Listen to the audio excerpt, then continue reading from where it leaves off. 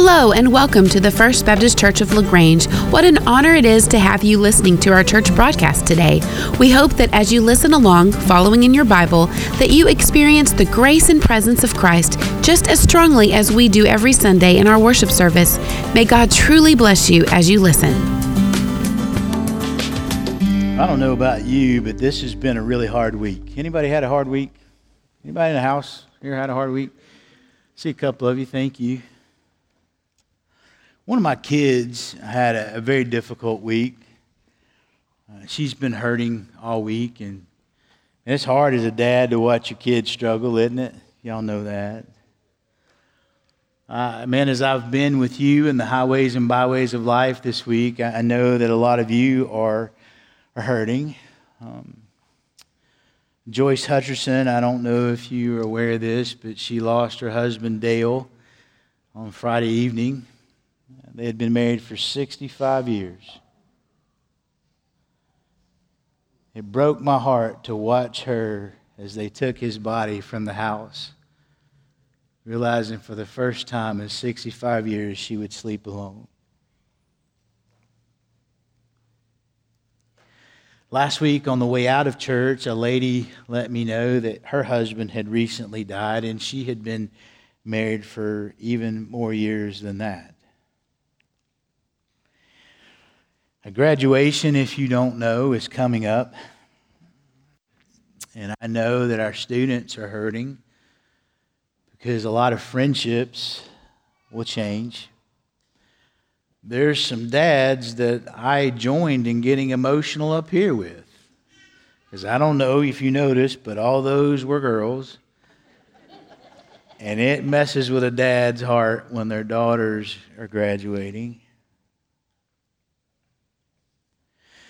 I know this from personally being with you, that some of you are experiencing painful and hard things in your families.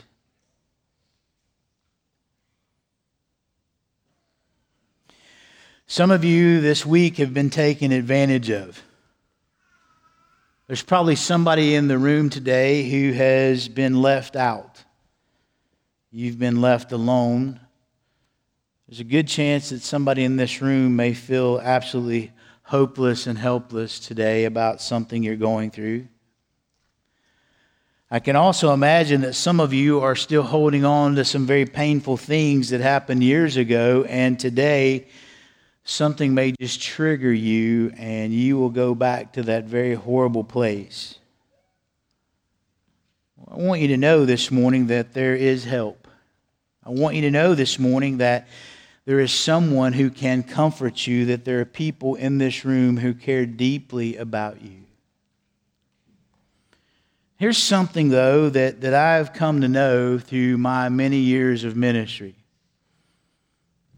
And that's simply this, that the word comfort makes people uncomfortable.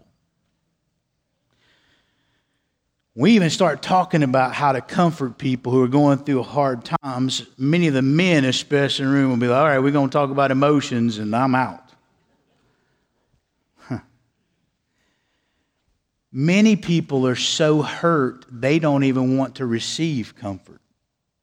And that's uncomfortable. Maybe today, if I were to put the sermon in a sentence, I would say this, that maybe we need to move out of the comfort zone and in to the comfort zone. Maybe we need to get uncomfortable so that we can help comfort people.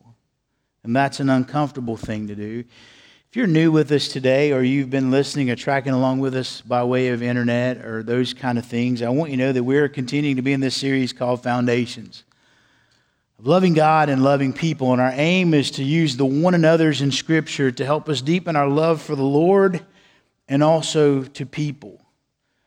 Remember, we talked about this earlier, that God's love is something that He gives to us, and we just respond to His love. And really, when we get that right, we're able to love people. When we love people, we begin to remove people's aloneness. We've been talking about in this series that the way that we remove aloneness in people's lives is through meeting these things called relational needs. We've been talking about a lot of those. We've been talking about acceptance, and we talked about appreciation, and we talked about things of that nature, today we will move into this topic of comfort, because here's what I know, that when I'm hurting and you comfort me, I feel a little less alone. But I also feel deeply loved. This series on these relational needs, you can find a QR code in your bulletin. You can find a link to our website. You can find some hard copies of these 10 relational needs based on the one others in Scripture. And you can go there, and I just want to challenge you to kind of figure that out, because as you think about what your needs are, you can communicate those, and then the people that you're in a relationship with can communicate those, and you can really begin to hit the nail on the head when it comes to relationships. I remember that for the longest time, and this is just my wife and I, we do this, and I have her permission, but I can just tell you that for the longest time, my wife, I could ask her, I could say, Rachel, when do you feel loved by me? And for the longest time, my wife could honestly say, well, I don't know when I feel loved by you, but I can tell you when I don't. And it took us a long time to figure that out, until finally we figured that when I would enter into her world, when I would just stand in the kitchen for an hour and a half and just focus on her and just ask her questions and just engage, and she could ask me questions, and I wouldn't put things off. I would just engage with her as deeply as she engaged with me, that by meeting that need of attention, that's when she felt most loved by me. And then finally, when we began to discover that's the need of attention, she would say, that's when I feel loved by you. It helped us tremendously. A couple of my top needs right now in my life currently are approval. We're going to cover that one here in a little bit. I need to know that people know that my character matters. That appreciation is based on what you do. Approval is based on who you are. Who I am matters to me, and I need people affirming who I am, that they know really who I am. And I have a huge need for comfort right now in my life. We've been through a lot the past couple of years, and so knowing that. So why is this important, guys? Relational closeness in marriage and family or in church is experienced when these relational needs are met. And when they're not met, we're not close. We're more alone. So let's turn in the Bible to focus on this need of comfort today. If you've been with us for a while, this may sound a little familiar to you. We're going to come out of 2 Corinthians chapter 1. So I encourage you to take your copy of God's Word and turn to 2 Corinthians chapter 1. If you need a copy of God's Word, there should be some in the pockets underneath the seats around you. This passage will also be up here on the screen, so you can turn your eyes here. But let's read God's Word together and listen to our Father speak to us this morning. 2 Corinthians chapter 1, verse 3 says this. It says, "Blessed be the God and Father of our Lord Jesus Christ, the Father of mercies and the God of" what? Well, 4 of you are reading with me. Let's try that again. The Father of mercies and the God of what? Okay, so He's the God of all comfort, and a better translation there could be the God of every comfort. And what does He do? He comforts us in what? All our affliction. For what reason? So that we will be able to comfort those who are in any affliction with the comfort with which we ourselves are comforted by God.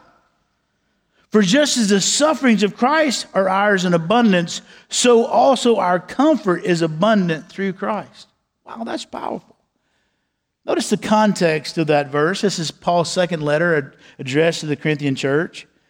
It was written by Paul when he was experiencing the most personal pain that he had been through, and he's very transparent with his view of how he viewed himself to the church.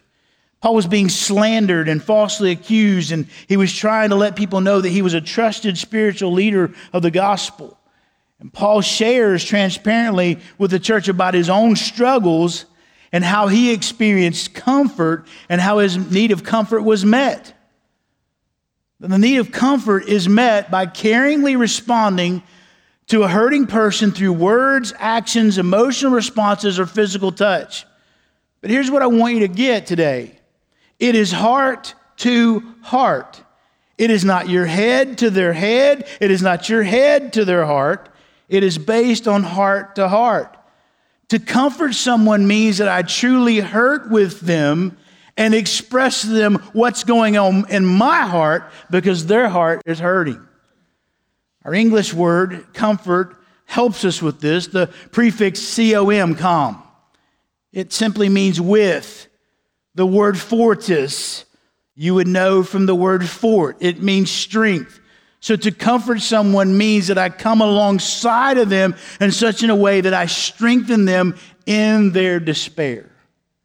We come along and impart strength to people who are hurting, going through painful things, disappointment, sadness, discouragement. Well, how do we do that? We do that with the other word that's closely related. We do that with a word called compassion. The word calm, again, the prefix means with. Passion, you may have heard of the passion of the Christ. It's related to suffering and death. So we enter into their suffering, we enter into their death, we enter into that with things that move us from the very inside. And when we do that, we comfort people with our compassion. We just don't stand outside of it and say meaningless things that attempt that hopefully we hope land as comfort. We go to a place where we know and understand what they may be feeling. We go to a place where we have felt pain and we recall it. And then from our hearts, we let them know what's happening in our heart because their heart is hurting. Comfort is not met by me coming from my head and not my heart. Many struggle to give comfort because they struggle to get in touch with their own emotions. It's just really a fact, right? Many of us come from our head and our rational thoughts and hope that somehow we can just spare people pain, so we just want to get them out of their pain. But what we're called to do is sit with them in it. Can't get anybody out of it. If you need comfort this morning, some of the things that may be true for you would be, it's very important that others respond to you with gentle words and feelings, or maybe just touch you so gently when you're going through hard times. You might feel comforted when others put their arms around you and just sit with you. You might like it when someone even cries with you, or they get filled with emotion when they know something's hurting with you. You love to hear these words. I'm sad for you. My heart is deeply burdened that you're carrying this. I can see that you're disappointed and I love you. I feel a lot of compassion for you. If you like that kind of language, comfort may be a top need of yours. So let's go to that text that we just read, and let's just pull out a couple of things from that can help us remove each other's aloneness by knowing what comfort looks like. First of all, I just would say this to you, that life is hard, so we all need comfort. Life is hard. Life is very hard and painful, and we need comfort. Jesus said in John 16:33, Jesus said this, "These things I've spoken to you, that in me you may have peace. In the world you will have" what? Has Jesus ever lied? Guess what you and I are going to have? But take courage, because what? He's overcome the world. Another pastor that I know says it this way: don't let your troubles trouble you. One of the most difficult challenges, though, is dealing with pain in our lives, but doing it alone.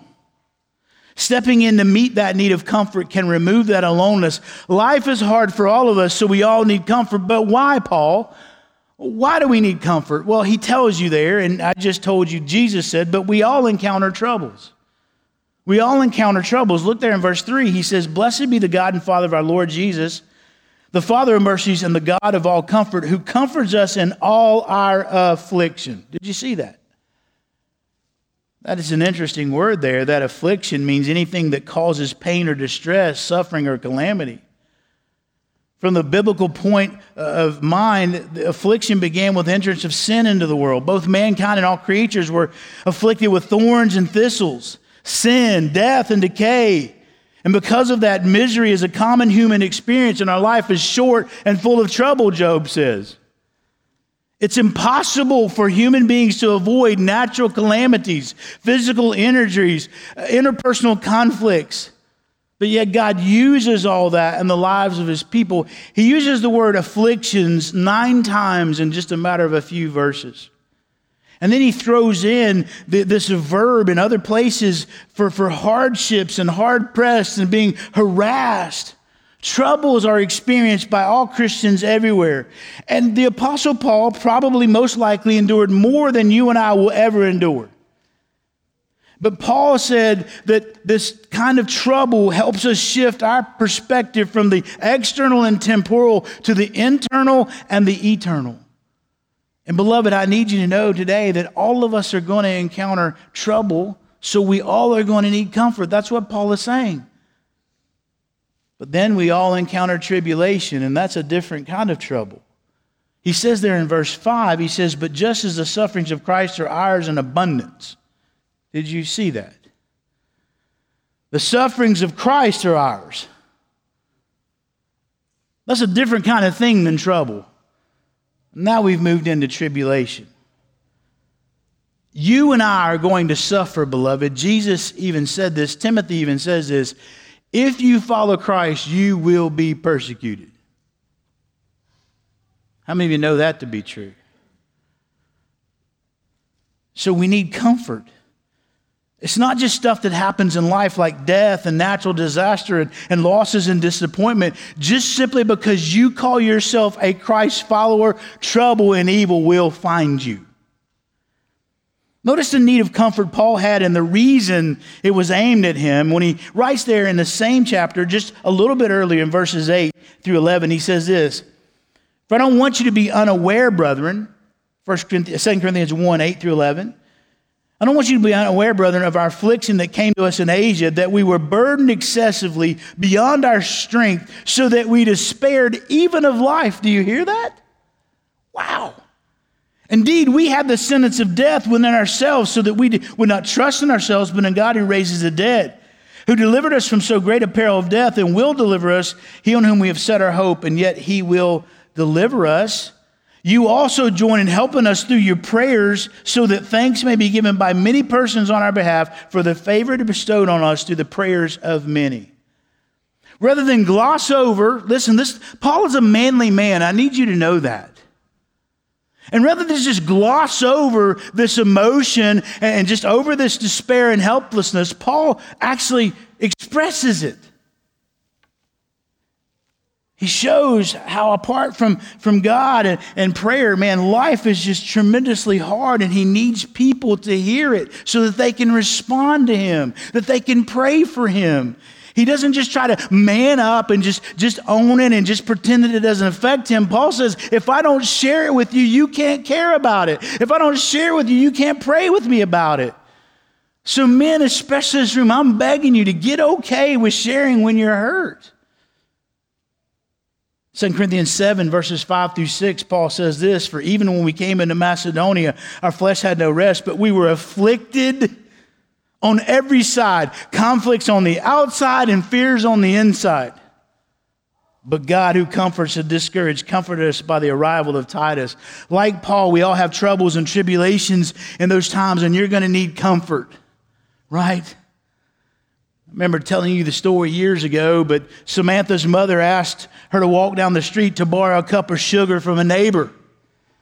And her mother was in a hurry to finish a recipe, so she expected Samantha to come back to her in a few moments.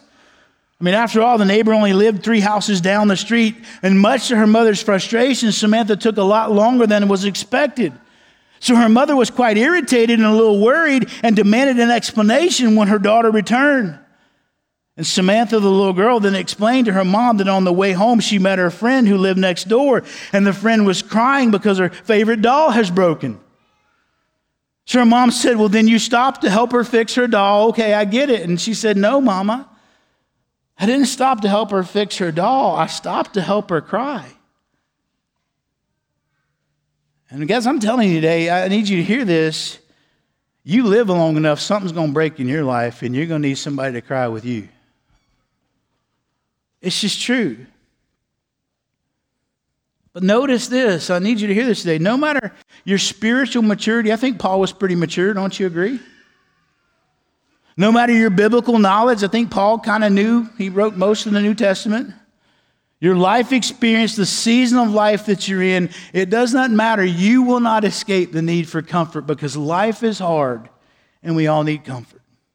Secondly, this morning, I want you to know this, that God is good and he sends comfort. So we all need this comfort, but where does it come from? That's a good question. What's the source of comfort? Well, Paul tells us. First of all, he says the Lord seeks to comfort his people. It's the Lord who seeks to comfort his people. Look there in verse 3 again. He said, "Blessed be the God and Father of our Lord Jesus Christ, the Father of mercies and the God of all comfort, who comforts us in our affliction." Notice he starts with this word blessed. Worship is expressed to God for mercy and his comfort. Blessed is this Jewish expression of praise called the barakah. It's the blessing, if you will. And Paul praises God that he is the source of comfort in our affliction. Then Paul says he's the Father of mercies.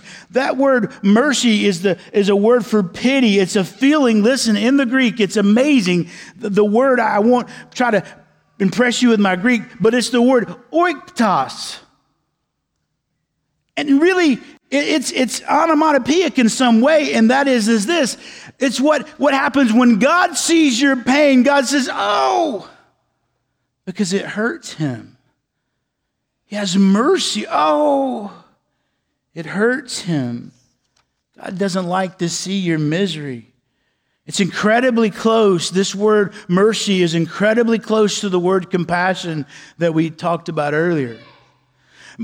Compassion is showing kindness or favor or being gracious, and what it means to look like in flesh, lived out, to have mercy on someone. You often read about Jesus being moved with compassion in the scripture. The reason he's moved with it is because it's how Greeks would have thought about this. How those people in that day would have said, "Listen, I have compassion." In other words, I'm moved. Splankgizomai is the Greek word. It means to be moved from your bowels for someone.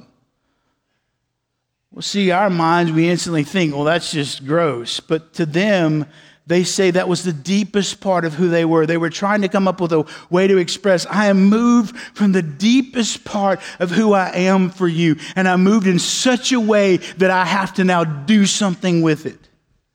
That's having compassion on somebody. And that's what Paul is saying. That's what God does. When God sees your despair, when he sees your hurt, when he sees your loneliness, he's moved within him to do something about it. Our God deeply cares for us. That's why Paul says he's the God of all comfort, or like I told you before, better just translated, he's the God of every comfort. That word is paraklesis, or you've heard the word, the paraclete, the Holy Spirit is our comfort. He's the one who comes alongside of us. That's who God is. He's the one who comes when you and I are in pain.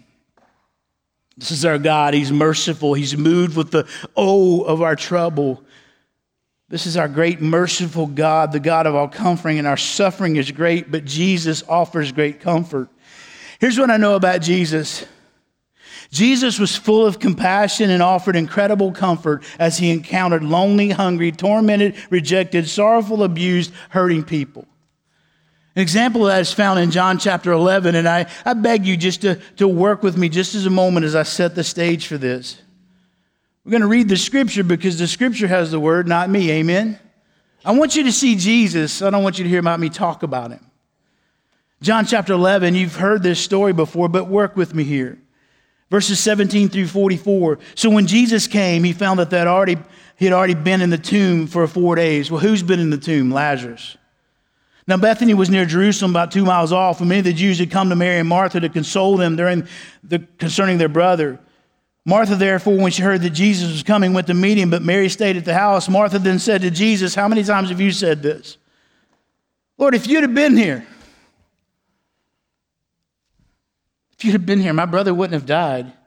But even now I know whatever you ask of God, God will give it to you." Jesus said to her, "Your brother will rise again." Martha's like, "Yes, I know that on the last day he'll rise again, and the resurrection on the last day." Jesus said to her, "I am the resurrection and life. And he who believes in me will live even if he dies. And everyone who lives and believes in me will never die. Do you believe this?" Yes, Lord, I believe that you're the Christ, the Son of God, even he who comes into the world. And when she had said this, she went away and called Mary, her sister, saying secretly, the teacher's here. He's calling for you. And when she heard it, she got up quickly and was coming to him. Now, Jesus had not yet come into the village, but still in the place where Martha met him. Then the Jews who were with her in the house and consoling her, when they saw that Mary got up quickly, went out. They followed her, supposing she was going to the tomb to weep there. Therefore, when Mary came to where Jesus was, she saw him and fell at his feet, saying, here it is again, Lord, if you'd have just been here, my brother wouldn't have died.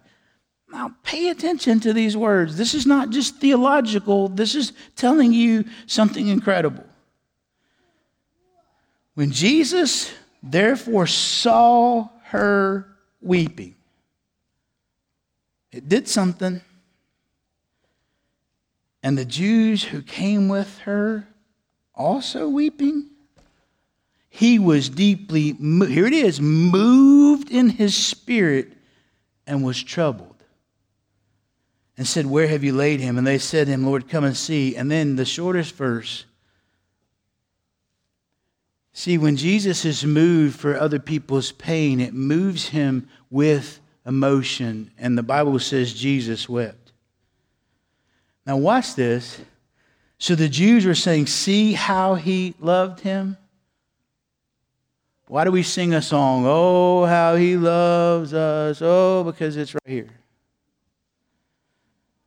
Some of them said, could not this man who opened the eyes of the blind kept this man from dying? So Jesus, again, deeply moved within him. Don't miss that. Came to the tomb, and it was a cave, and a stone was lying. Jesus said, remove the stone. Martha, the sister, she said to him, Lord, by this time there's going to be a stank. Oh, it says there'll be a stench. Okay, my bad. Verse 40. Jesus said, did I not say to you that if you believe, you'll see the glory of God? For they removed the stone. Then Jesus raised his eyes and said, Father, I thank you that you've heard me. I know that you always hear me, but because of the people standing around, I said it so that they believe that you sent me. And when he had said these things, he cried out with a loud voice, Lazarus, come forth. And what happened? Lazarus got up. Now, I've already told y'all this before, and it ain't original with me, but I'm telling you, I stole this, and this is good.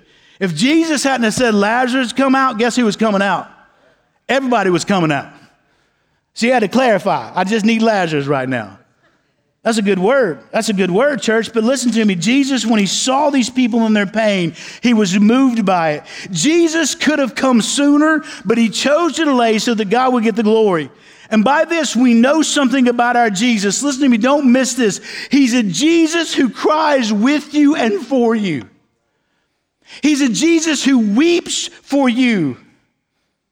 And that'll give you reason to glorify him. Jesus had the power to stop that simply by being there. He could have raised Lazarus from a distance, but he chose to allow it so that he could show them that he really cares. Christ's prayer revealed that he knew what was going to happen. Jesus would make Lazarus alive. Jesus will work all things out for his good and his glory. By his response, though, we see that our God weeps for us. And the result of that is that other people would come to believe him. Other people would see that he knows of their love. So you're saying, well, what's that all got to do with me today? Wonder if we could just maybe take a moment right now for you to go in your imagination or maybe in your reality and think about a painful moment in your life. Do you have a painful moment in your life? Maybe a rejection. Maybe a death. Maybe you were kicked off the team. Maybe you've just been laid off at work. Maybe this week you heard the doctor say you have now this disease. Maybe you're here this morning and your boyfriend broke up with you last week. Maybe you don't want to finish the school year because you've been bullied all year.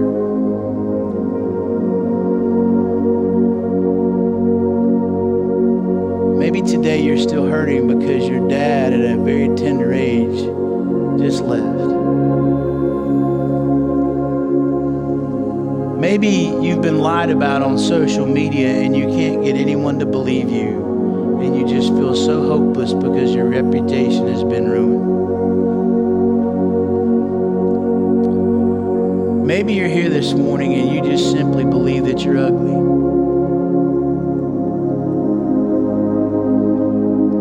And you can't seem to be convinced any differently. Maybe you're here today and you never chose it, but you're divorced and you have no contact with your kids and you have to walk through that pain every day.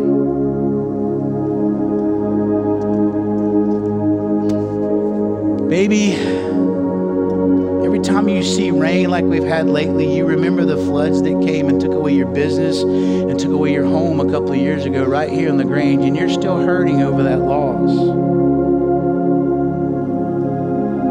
Maybe you're here this morning and you're kind of like normalized, but you never planned to become an addict.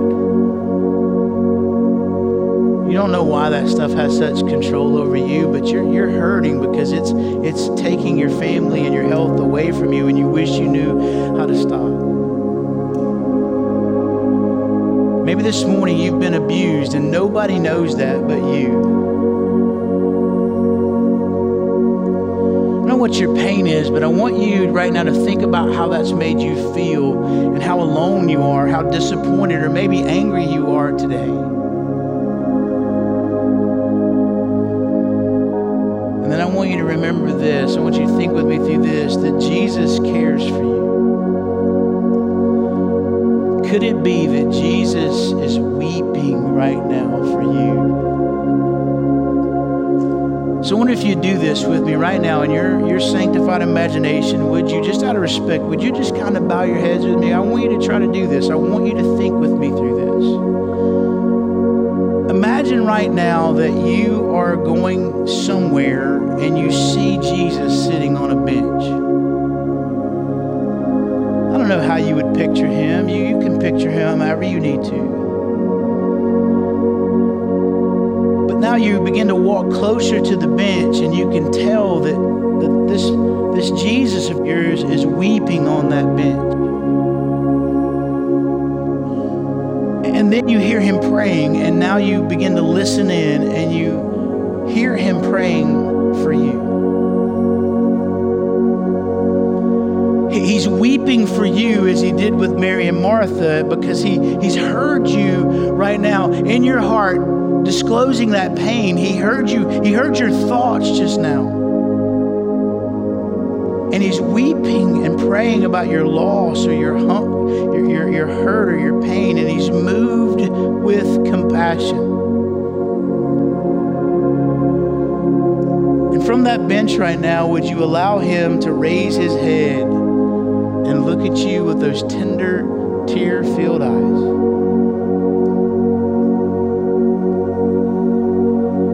Would you let him see you in your pain right now?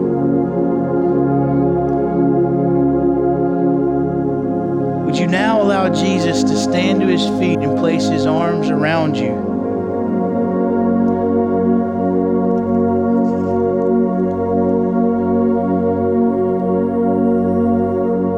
Would you believe it if I told you he's made special time for you this morning? He's not so preoccupied ruling the world that he can't see his child hurting. Would you hear Jesus say these words to you as he's embracing you? My precious child, my heart is sorrowed as I see you now. I'm burdened by your pain and by your loneliness. My heart is deeply moved for you. I am here for you.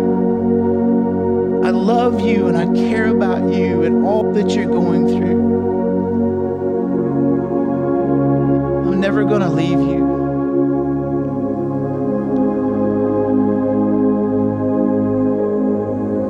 Let him speak to you this morning.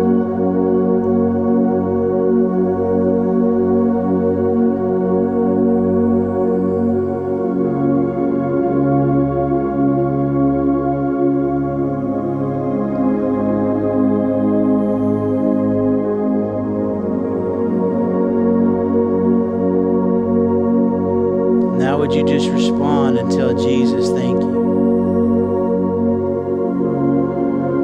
Thank you for being a God who cries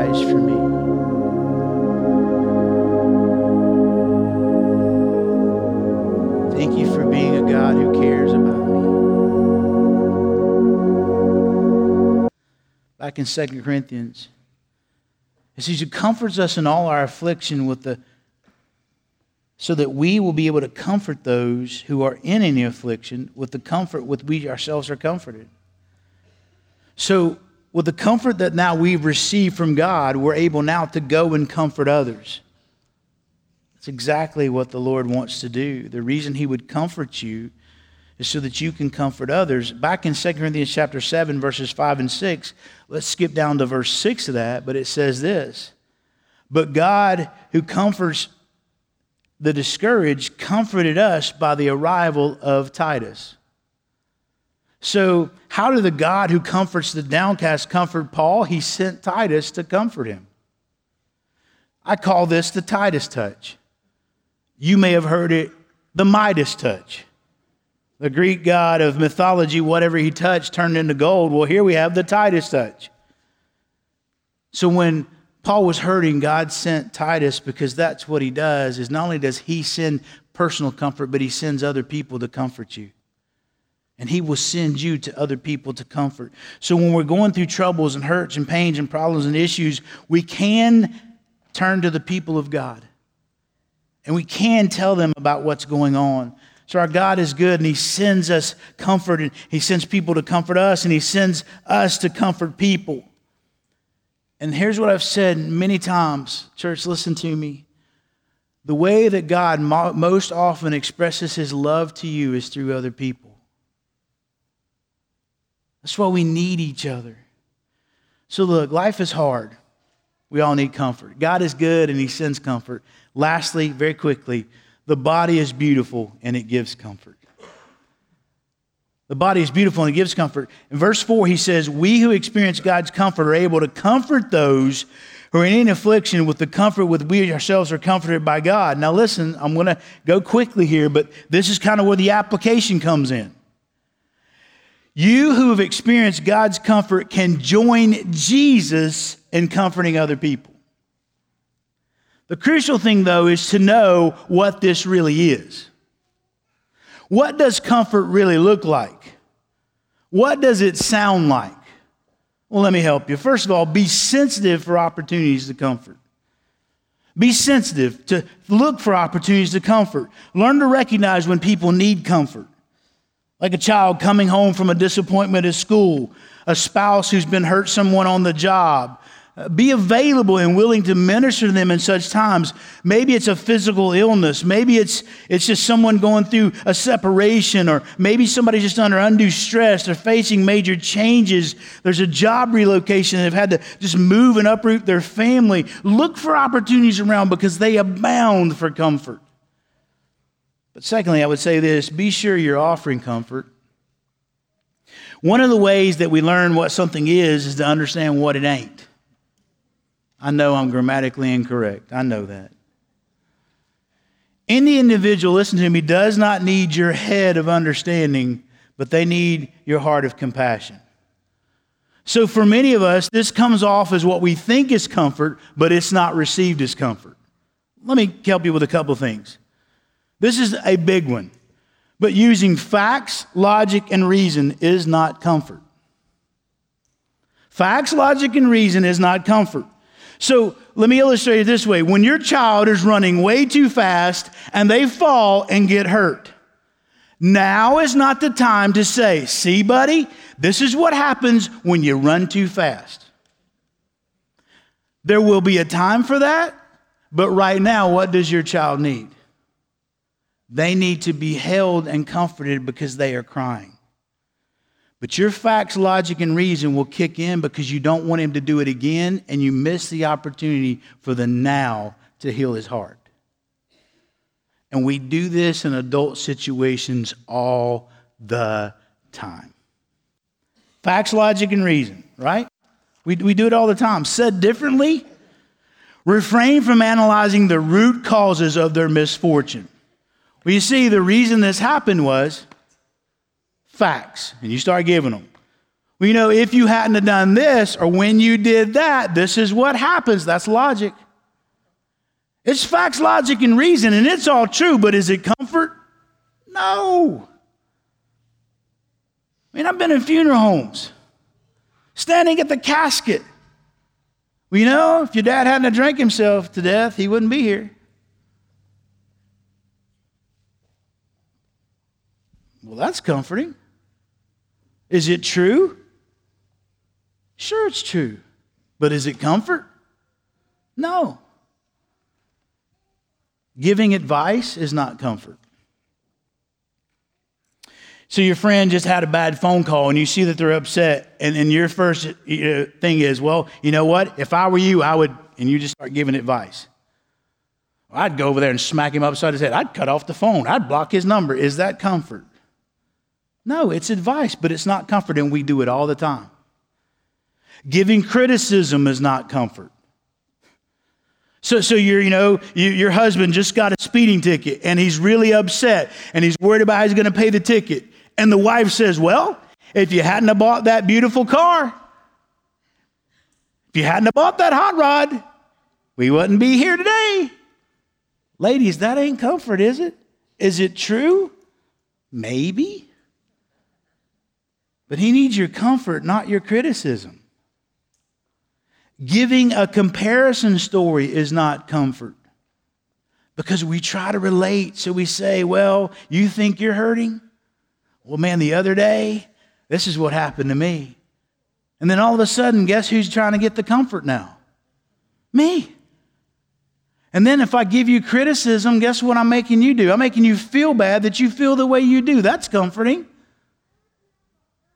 Well, giving a church, y'all need to pay attention right here. Because this right, I'm going to preaching now. I'm going to meddling and preaching, Angie. Here we go. You ready? But giving a pep talk is not comfort either. Let me show you how this works in the church. I mean, somebody just going through a crazy divorce, or somebody just lost their son in a tragic car accident, and we walk up to them and we're like, man, you know what? The Lord's going to see you through this. I mean, God has got you. You're a fighter. He's going to see you through this. And you just pep talk them all the way through it. Guess what they're thinking? If you don't shut up, I'm going to smack you. Because I know all that's true about God, but it ain't helping me right now. They need your comfort. They need you to say, listen, my heart is broken that this has happened to you. But we pep talk people all the time because we just can't stand for people to be in pain. And I'm telling you, we have got to learn that comfort is sitting in the pain with people. It's not trying to get them out of it. That's what the Lord does. We don't do that. We sit with them in it. So then how do we do it? You are very specific with your words of comfort. Comfort is an emotional response to another's pain. Comfort's when I get in the hole with you. I begin to process. I say, what does it do to my heart to see and know and to watch something painful happening in your life? What does that do for me to know that you just lost your child? That breaks my heart. So then I just expressed it to you. That breaks my heart. Man, that makes me sad. I'm feeling sad for you. Well, then I just tell you that makes me sad for you. It's not this hard, but we just don't know how to do it. So comfort may sound like this. It may sound like, I'm so sorry that you're hurting. You've said more comfort than you probably ever said in your life by those 3 words, 4, 5, 6 words. I'm hurting for you. My heart is filled with sadness for you right now. My heart is breaking for you and what you're going through. This must be incredibly disappointing. I care about that. This must be so hard. I can only imagine the pressure you feel. I'm in this with you. No other words. You don't know. I love you and I'm in this with you. That's comforting. I'm on your side and I'm committed to help you through this. That's comfort. You can do that verbally. You can even do that in writing. And it goes a long way. The best thing about comfort is the fewer words you use, the more comforting it is. Because the longer you talk, the more you get off into all that other stuff. Pep talks and facts, logic, and reason and advice and criticism, they just need you. Here's something else. Be soft with the touch of comfort. A warm embrace, a hand on the shoulder, a squeeze of the hand, a tender touch on the brow can bring comfort. We all know that. Lastly, be still and waiting with comfort. Be still and waiting. Simply presence ministers comfort. Simply just being with them, sitting quietly with them in a hospital room, or just sitting silently in a funeral home beside somebody, just sitting at the kitchen table, watching somebody weep and weeping with them, not saying a word, brings often much comfort. Remember this. Job's friends were comforting him until they opened their mouth. Just remember that. A missionary translator laboring amongst a tribe in the mountains of Mexico, he found it hard to get the right word for comfort. So one day a helper asked for a week's leave and explained that his uncle had died, and he wanted some time off to visit his aunt who had just lost her husband. And he said, I need to go visit her and help her heart around the corner. And that was the word the missionary exactly needed to explain comfort. So he translated comfort as helping another's heart get around the corner. That's what we're doing when we're offering comfort. Just helping their heart get around the corner. So, as you've come to expect, we got to do the book now, right? We can't just be hearers. We want to be doers, right? And so now that I've equipped you with a tool, there are people in this room right now who need your comfort. And so guess what we get an opportunity to do? We get an opportunity to offer comfort to one another. So let's just do that this morning. So in Romans 12:15, the Bible says to weep with those who what? What does the Bible say? Now, what does the Bible say, church? So you interested in doing the book? This just ain't churchy advice. Well, after you get out of church, maybe sometime during the week, the Scripture says right now, weep with those who weep. So there are people in the room who are hurting. So I wonder if you would pray a prayer with me right now. Just go before God and ask this prayer. Who is it, Lord, that needs your comfort? Right now, would you ask him in this room, who is it? Who can I comfort with the comfort that I've received? Just pray right now. Ask God, who in this room might you want me to give comfort to?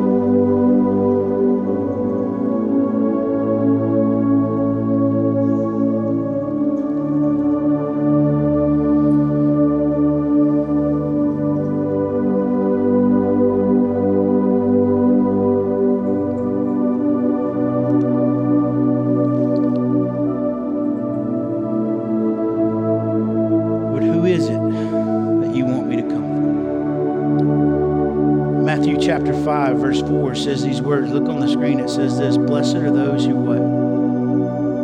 For they will be comforted. This is Jesus saying this is what the church is going to do. This is what it looks like to be salt and life. This is the Sermon on the Mount. So I wonder if we could be the hands and feet of Jesus right now and do this. Now I know, remember I started out that we got to get out of the comfort zone and get into the comfort zone.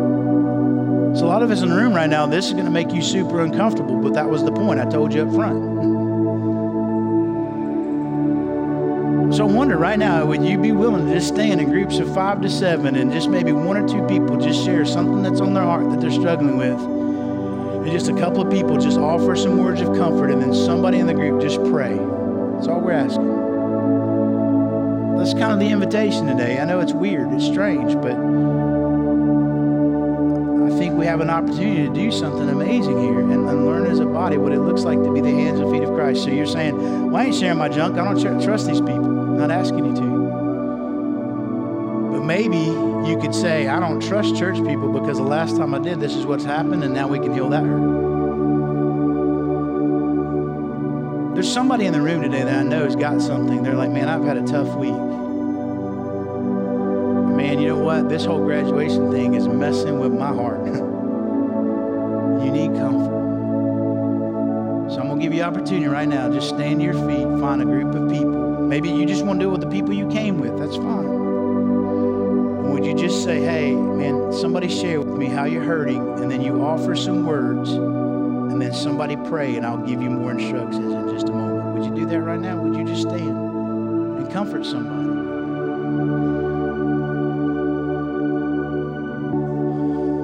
Okay, so here's what I'm going to do. I'm going to make an executive call because I feel like if I keep going on, I will afflict you. If you're in the sound of my voice today, I want you to hear me and hear me very clearly because it's not typical for us, but I need you to know, I want you to hear me. We're not going to do the singing invitation today. In just a few moments, Pastor Justin's going to come here and he's going to say a blessing over you and he's going to tell you some other things and get you out of here. But can I just hear me? If you are in this room today and you are burdened today over your sin, you're carrying a load of guilt. You feel tremendous shame. You feel a power that's over you and you want to break it and you don't know what to do. Can I tell you today, the God of all comfort wants you to receive His mercy through Jesus Christ. He wants you to know the forgiveness that you can have for your sin. And all you have to do is just tell Him that you know that you've sinned and ask Him to forgive you. All you have to do is place your faith in the fact that Jesus died for you. He was buried and raised again to offer you new life. And if you make that kind of a prayer and that kind of an offering of your heart and your sin to Jesus, He will take it and He will give you new life. And if anybody wants to talk to me or anyone else about that, we will be here and I will be out there to do that.